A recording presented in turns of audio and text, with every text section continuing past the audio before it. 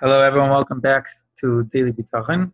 I just wanted to remind our audience that all comments, suggestions, ideas, feedback should be sent to this email address, dbitachon@gmail.com. That's D as in David, BITACHON @gmail.com. We will be willing to respond to each and every email. Today, I just want to put a little bit of a different spin on things. I want to talk about a proper attitude towards dealing with, I don't want to use the word our life's purpose. That's way too general. I want to focus on the day-by-day, quote-unquote, life's purpose. Each day is different than the next. Each day can bring up different situations that a person doesn't foresee. Only Hashem does.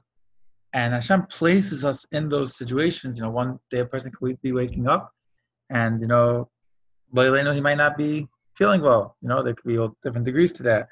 A person could all of a sudden be hit with a challenge, right? That he didn't think about, he wasn't expected to think about, but now he has to deal with it. The point is that we whether we like it or not, we live very much in the present in terms of what Hashem gives us to deal with that day, right? It could be good things, and it could be, it's all good in the sense that challenges are meant to build us up. So the thing is like this. We have to recognize that part of bitachon, which is believing that Hashem is in total control of everything and everyone at any given time, is that He's also in control of you at any given time. There's a famous saying from Rabbi Salanta, that when a person says Shema Yisrael, Hashem Elokeinu, Hashem Echad, so in the Echad he has kavanah, he has intention, he thinks that Aleph, right, is one Hashem. Ches is 8. There's the 7 levels of heaven, so to speak, 7 skies, different realms, and the one that equals up to 8, right? 7 plus 1, so that's earth.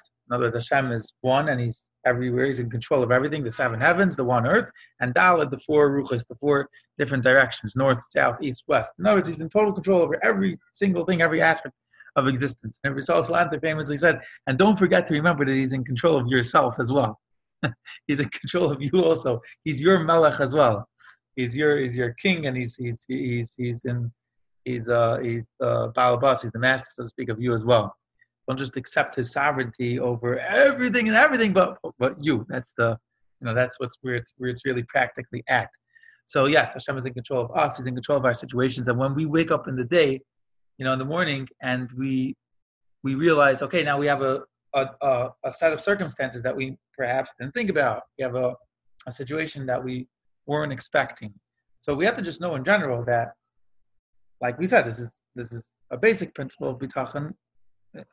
Either way, that Hashem is either way in control of everything, and our avodah is just whether to do what He wants from us at that time and how we are going to do it. Are we going to do it in a positive way, or are we going to do it in a non-positive way? That's the basic idea. That's the basic idea in terms of every single day, practically, how we're going to live our life. And if this virus, this whole situation has taught us anything, a person might be very seriously into davening, and he thinks now he can't go to shul, right? He wants to go to shul, he needs to go to shul, but Hashem is telling you, no, you are supposed to be doing this now. You're supposed to be in your home now. You're supposed to be davening at home. That's what you're supposed to be working on now. Obviously, we don't know exactly why Hashem did what He did, but one thing that for sure comes out of this is that the Ratzon Hashem now is not. A lot of places have opened up. We're not saying now, but we mean in general. During this time when people couldn't have gone to shul, the Ratzon Hashem that was not to go to shul. The Ratzon Hashem was that they should be davening at home, so they should be working on that. That is their avodah Hashem at that moment. They should be spending more time around their family. They should be working on that.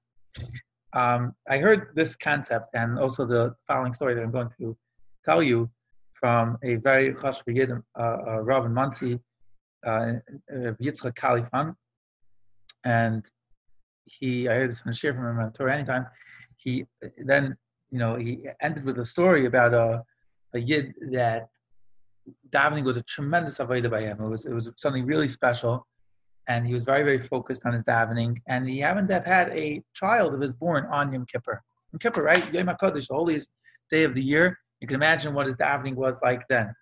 And so this Rav Yitzchak Kalifan asked him, how did you manage, not being in shul on Yom Kippur? You went to a hospital, you caught some minion here, there. How did you manage?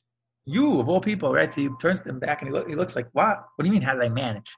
The same Hashem that told me to daven every day told me to go with my wife to the hospital on Yom Kippur and then not daven in a shul, and to daven with a minion that I caught, and some makeshift minion, and that's fine, because that's what I'm supposed to be doing now.